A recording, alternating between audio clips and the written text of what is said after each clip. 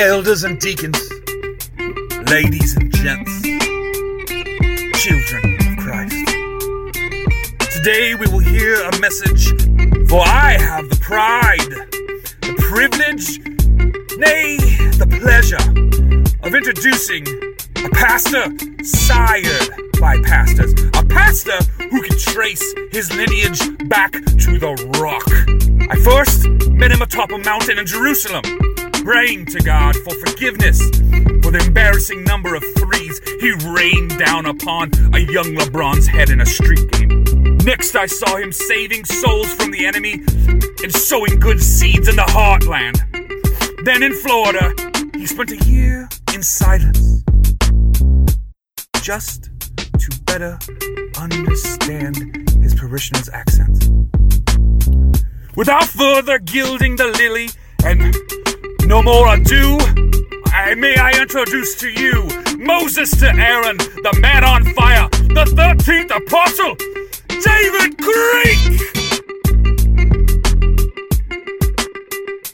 This is week 2 of a series we began just last week called Christian Music That Isn't Christian Music. And it's about many of the songs that have deep spiritual insights embedded in the lyrics of songs in the secular world that so oftentimes go completely unnoticed. And we began a week ago with that great Frank Sinatra song, All the Way.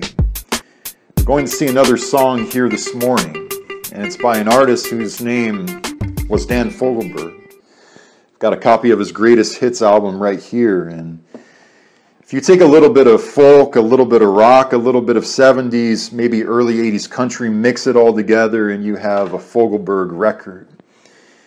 Well, in 1981, he wrote a song that appeared on a double album called The Innocent Age, and the name of this particular song was The Leader of the Band.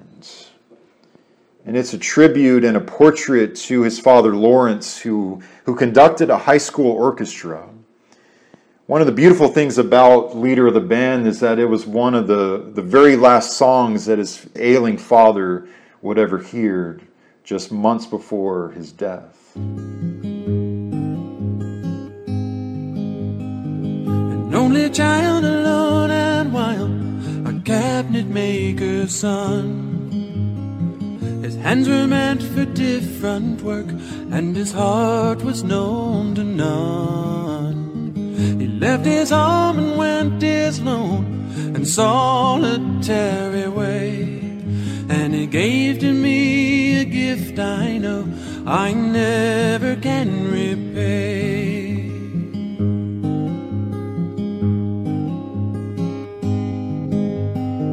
A quiet man of music, denied a simpler fate.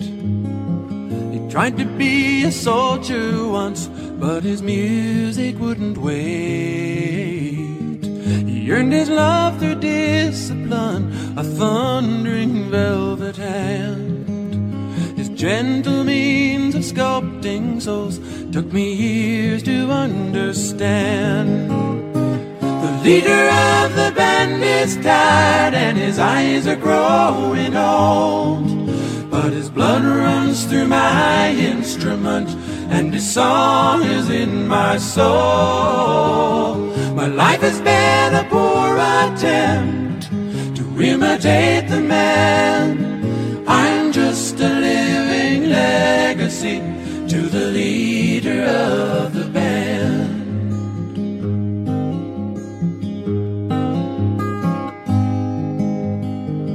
Brothers' lives were different, for they heard another call. One went to Chicago and the other to St. Paul. And I'm in Colorado when I'm not in some hotel, living out this life I've chose and come to know so well.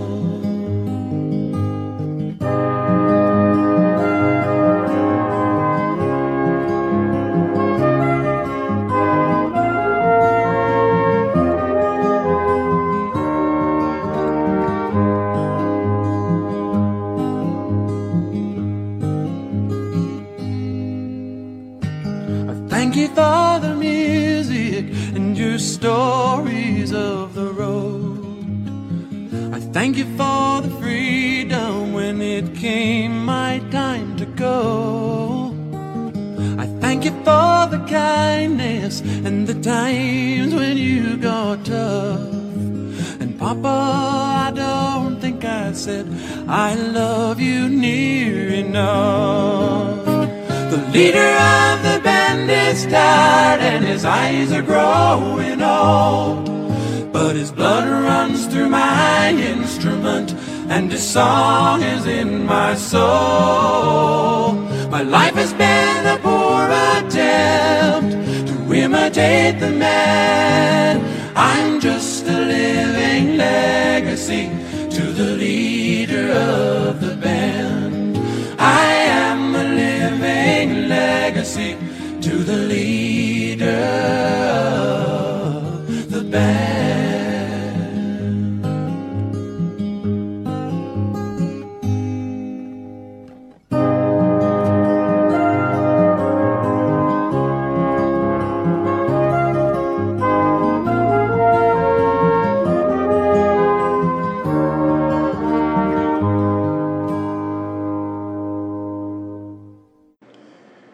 Well, okay, obviously it's not identical to what I'm going to be speaking about this morning, but every time that I hear this song, it eerily reminds me of the Apostle Peter and his experiences with Jesus.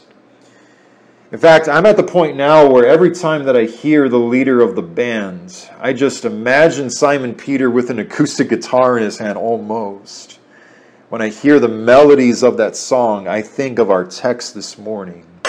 And I just imagine him reminiscing on a life spent with Jesus, about this cabinet maker's son who left home and went his lone and his solitary way.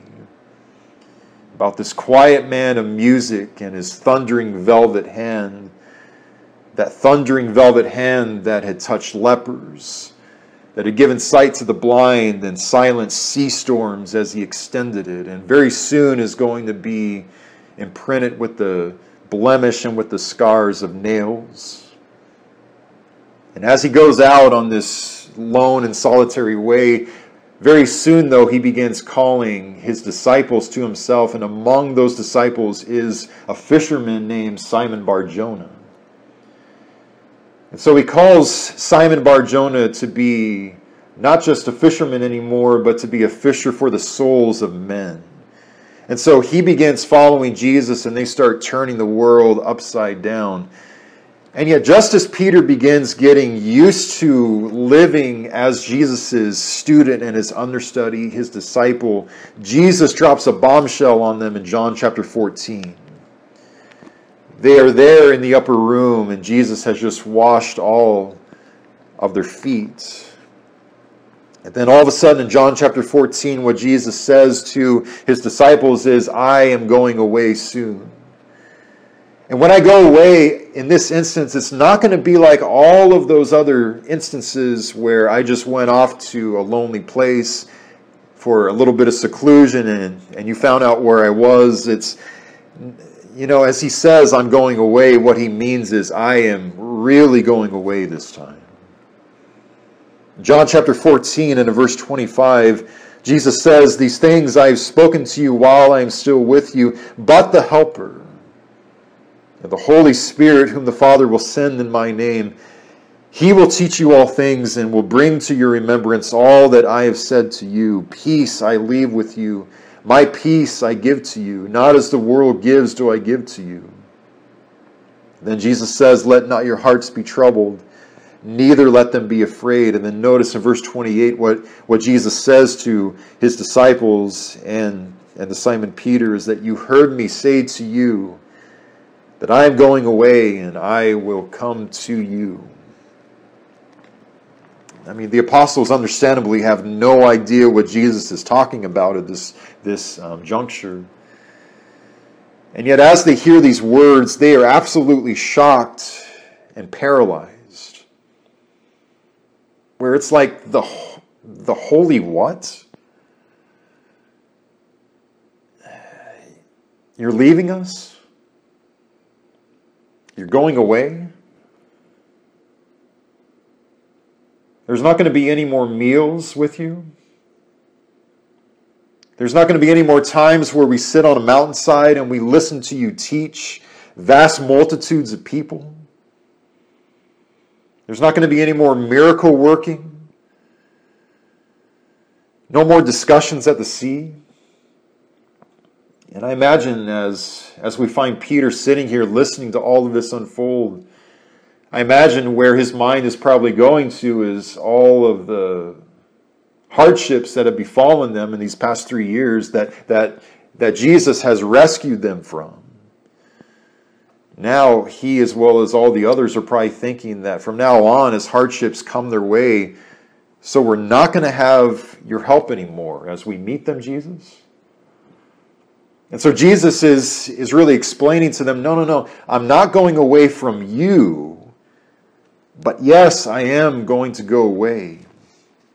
Verse 30, what he adds is that I will no longer talk much with you, for the ruler of this world, Jesus says, is coming.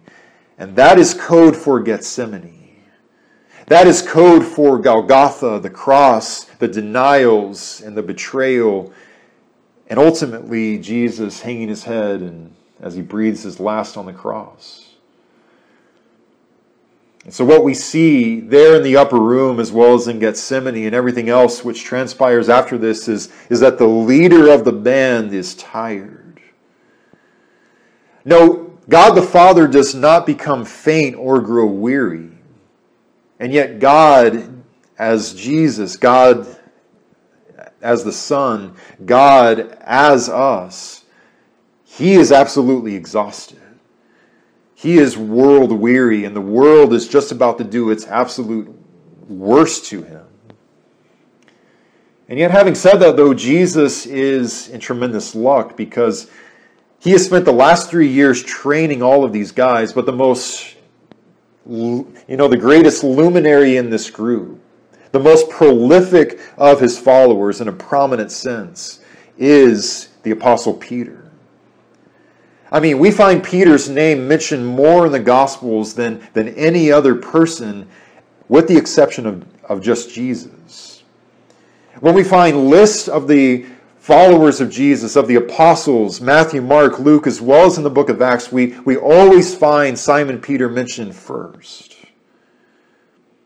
And yet Peter is also really by far the most enthusiastic of his followers, where he just has all of this energy and zeal. I mean, this is the kind of guy who makes stuff happen.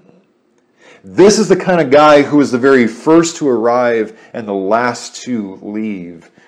I mean, it's a guy who literally, physically walked on water. The only other person to ever do that, again, Jesus. And he's got the biggest heart among them too. Or just a moment ago, as he is washing everybody's feet, he comes around to the Apostle Peter. And what Peter says is, Lord, this is not proper because I should be washing your feet. What Jesus says is, well, Peter, unless I wash you, you have no real part with me. And then really we see his heart as he says, well, if that's the case, Jesus, then don't just wash my feet, but also my head and my hands as well. And yet we also see how Peter is Jesus' number one student. I mean, who asked Jesus more questions in the Gospels than Simon Peter? I mean, he's like a 6-year-old child asking mom and dad all these questions every 5 seconds. Lord, what does this mean? What does that mean? What is this and what is that? I mean, Peter wants to have a deeper, more complete understanding of who Jesus is and what the kingdom of heaven is more every 5 seconds. You see, he's so serious about following Jesus that when Jesus says, follow me, Peter quits his job. Peter moves out of his own house, goes away from his wife for 3 years so that he could follow Jesus wherever it is that he would take him.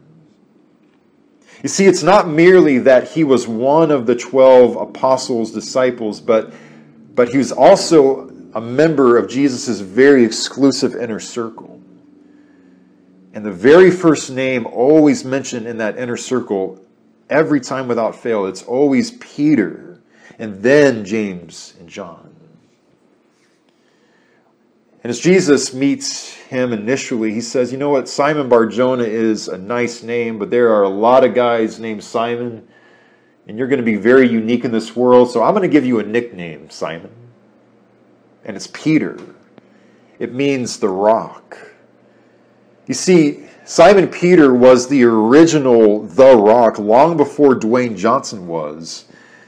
And what Jesus says to the rock is that I am Jesus, and upon this rock, I'm going to build my church.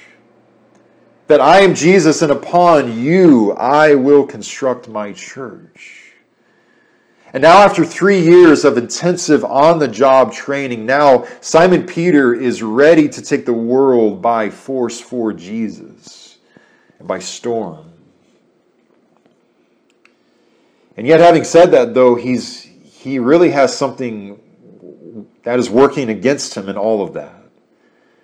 And that is that Peter is spectacularly human. He is spectacularly human. And really the words of the leader of the band that most resonate and most remind me of the Apostle Peter are the words in the chorus.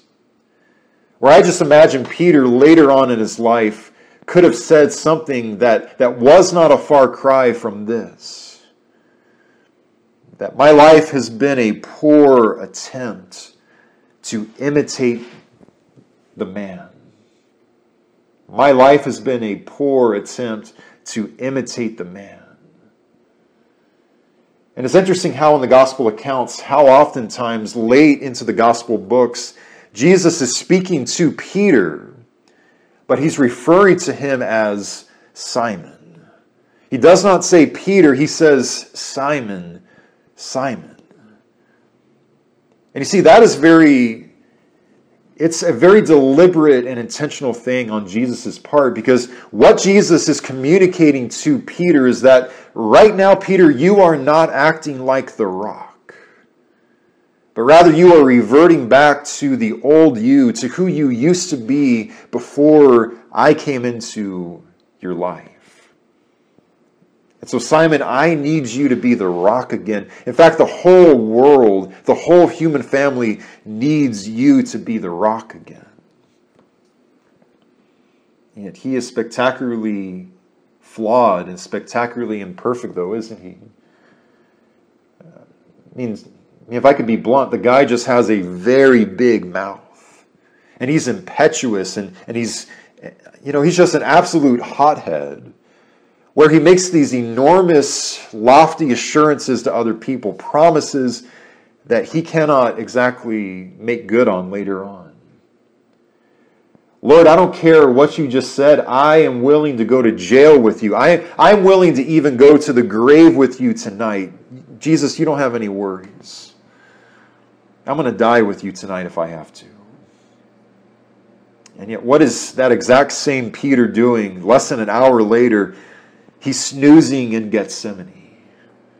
Jesus says, could you not keep watch with me for even an hour?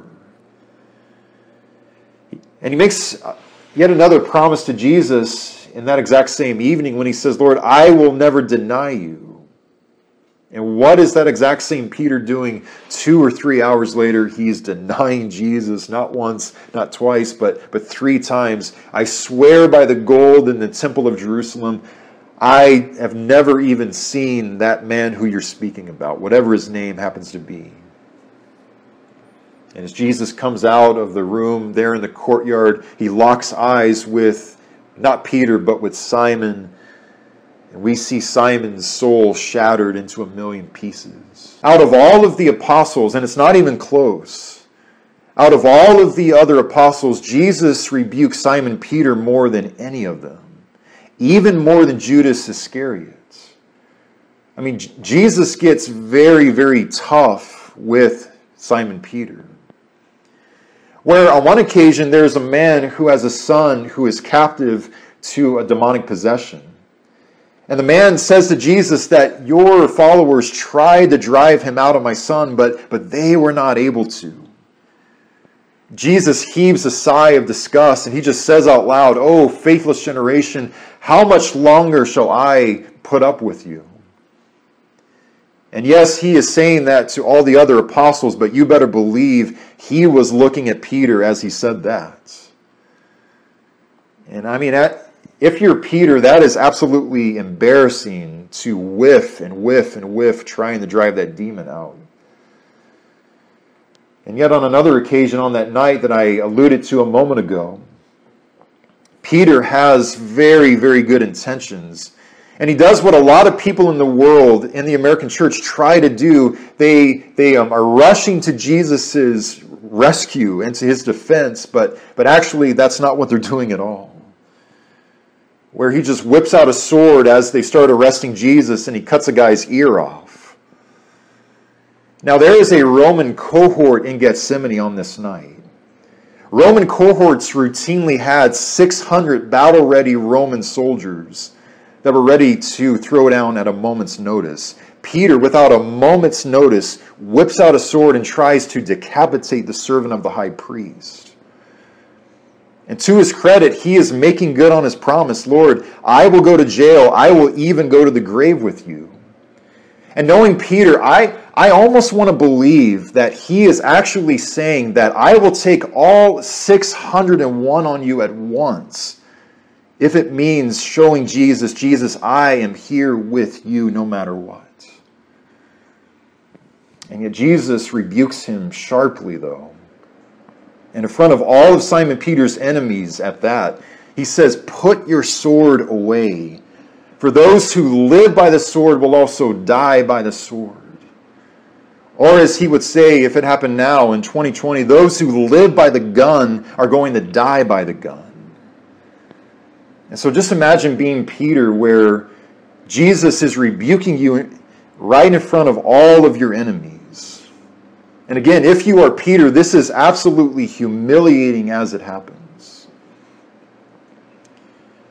Well, a long time after that, Peter now has lived many years after the fact. He's learned a lot. And yet we still see him reverting back to not Simon Peter, but to just Simon now. Where now the Gentiles have come into the Lord's church, but he begins isolating himself away from them. Well, the Apostle Paul hears about this and he chews Peter out and he spits him out in front of everybody who was there. And I mean, if you are Simon Peter, this is absolutely humiliating for this to unfold. And yet all of these rebukes put together are not as bad as the most ghastly of Jesus' rebukes of Peter. Whereas he says to Jesus, "Jesus, you're not going to get crucified. I will see to it that you will never go to that cross." And what he says to his disciple and to Peter is that, "Peter, I know that you think that you are Jesus Christ in miniature. And yet actually you are Satan in the macro." He calls him Satan. He calls him the devil. And yet it's not just him, though, is it? It's also me and it's also you. Where I can look back on so many times in my life where I just let golden opportunities slip through my hands and my fingers. All the times where I thought that I was saying to the world, "Behold the Lamb of God who takes away the sin of the world in me." But actually what it was, "Behold Satan and the devil in me." I just remember so many times in my past where I horrifically, royally failed to show Jesus to a dying and to a dark world. So many times where I got in Jesus' way as I delivered a message, perhaps. So many times where you and I reverted back to who we used to be before we started following Jesus. And I think the words of the song leader of the band resonate just as much with me as well as you, as well as Peter. Where we can look at the Christian life and we can say that my life is such a poor attempt to imitate the man. And yet even though that is absolutely true and absolutely so, Even though it is absolutely true, Peter was not exactly a spitting image of the I Am. I believe Peter was also able to actually say that no, I am not the I Am. And yet I am just a living legacy to the leader of the band. And we fast forward many years after all of this has happened on that night. And we see Peter writing his last epistle, 2 Peter. And I mean, we don't even recognize Peter anymore. It's like, wait, that's Peter? Are you sure that's not another guy? Because, I mean, he's an entirely new individual now. Brand new Peter. Where he's got these wrinkles all over his face now. Bags underneath his eyes. He's got snowy white in his beard and on his head. And all of this arrogance that we were witness to in the gospel accounts, that has been completely replaced with this sense of humility in him now. All of that aggression and violence now has been replaced with this quiet, loving gentleness. All of that immaturity that we see over and over again in the gospel accounts, it's no more. Now all that we witness in Peter is just this seasoned spiritual wisdom. Amen. Where it's like, yeah, once upon a time I was able to walk on water, but if Jesus stood right here in the water calling out to me, I would moonwalk on the water right now. You know, I used to think that I was the belle of the ball, but no. All that I am is a child in the loving arms of the Heavenly Father, is a black sheep in the arms of the great shepherd.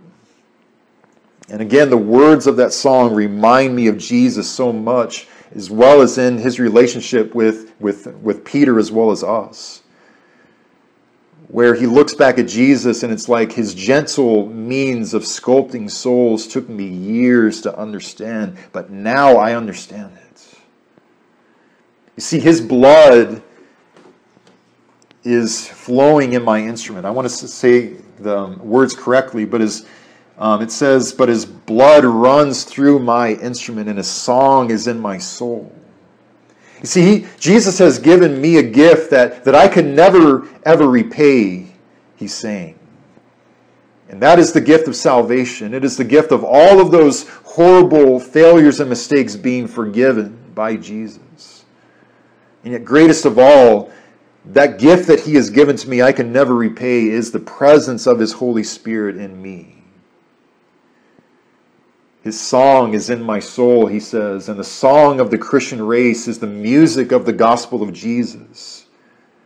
It's the music of loving even our worst enemies and having compassion for those who are oppressed. Amen. You see, what we see in all of this is that it is absolutely inescapable. That no matter how many years we have a faithfulness to Jesus, no matter how much knowledge we amass, we are going to fall flat on our faces, awkwardly trying to live like Jesus. And yet the good news is that that's just exactly who the leader of the band makes his most beautiful masterpieces and his music with.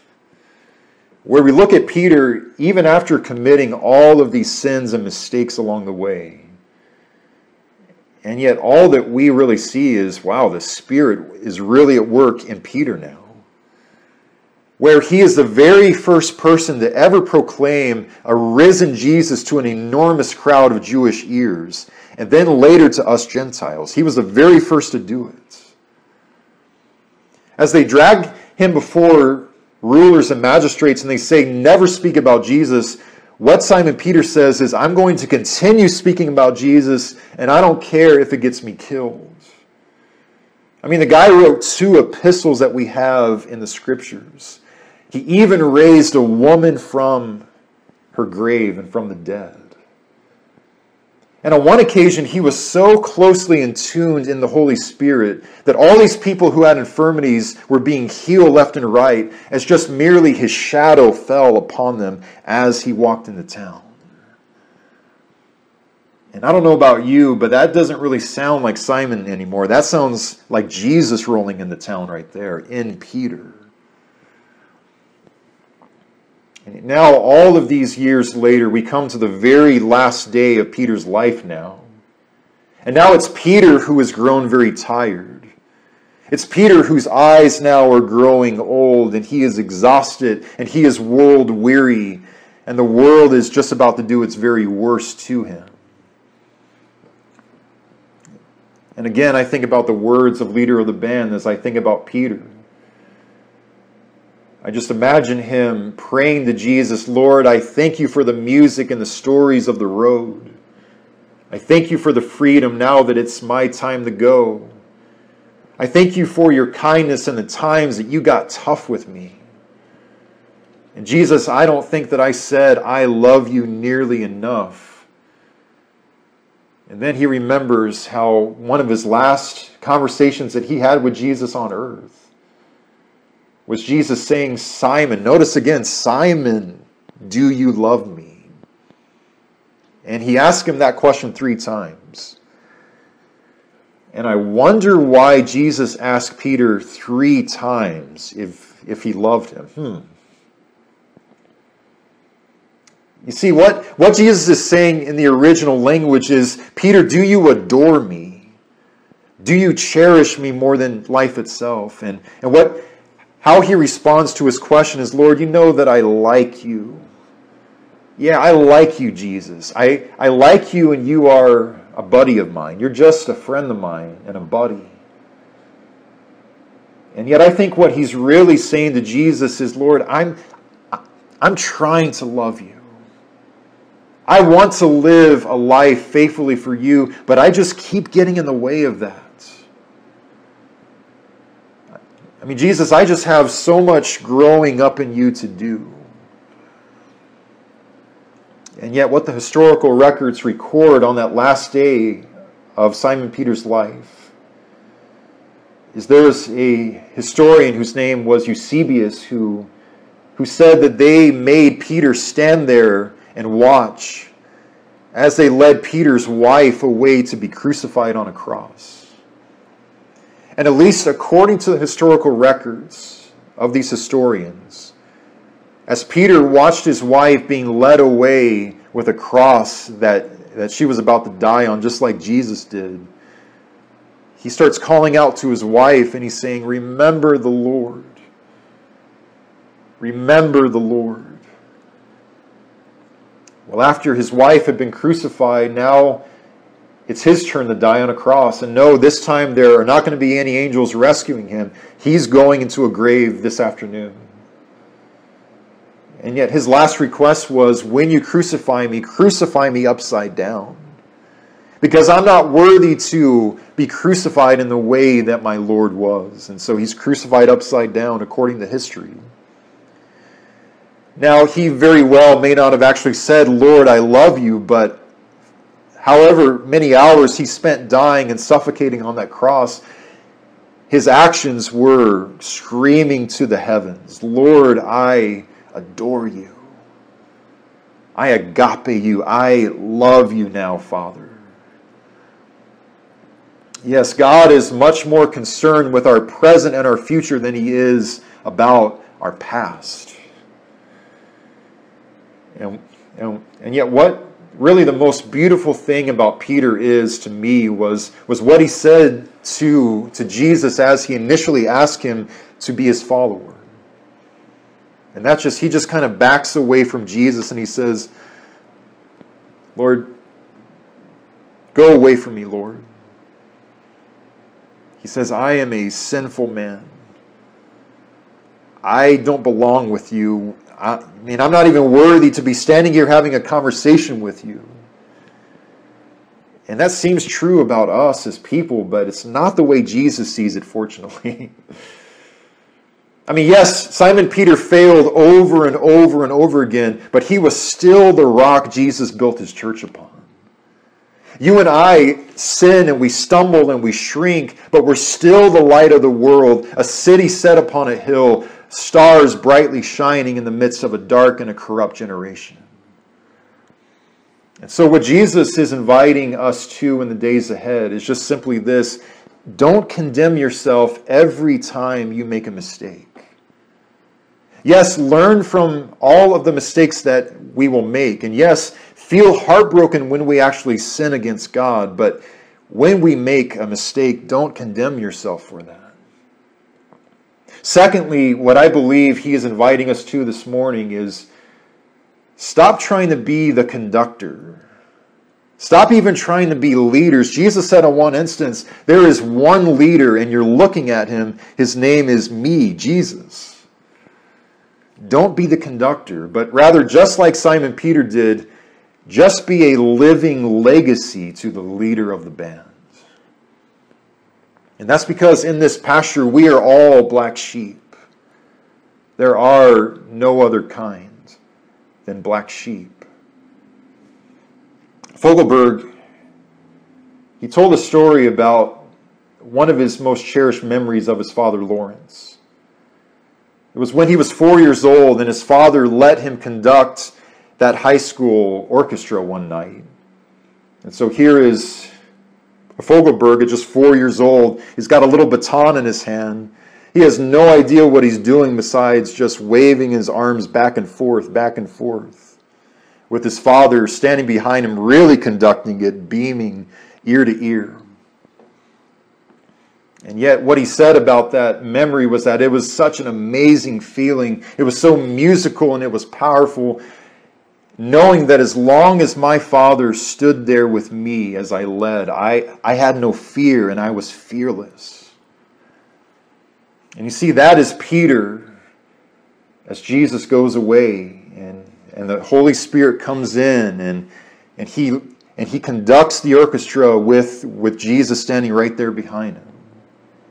That is you and that's me as well, as the Holy Spirit lives and indwells in us just as much, giving us a reason and a purpose every morning that our feet hit the floor. You see, Jesus has gone away long ago, but he is with us. You see, our lives are a poor attempt to imitate the man. And yet, we're just the living legacies of the leader of the band. It's not a Christian song. And yet, then again, it is.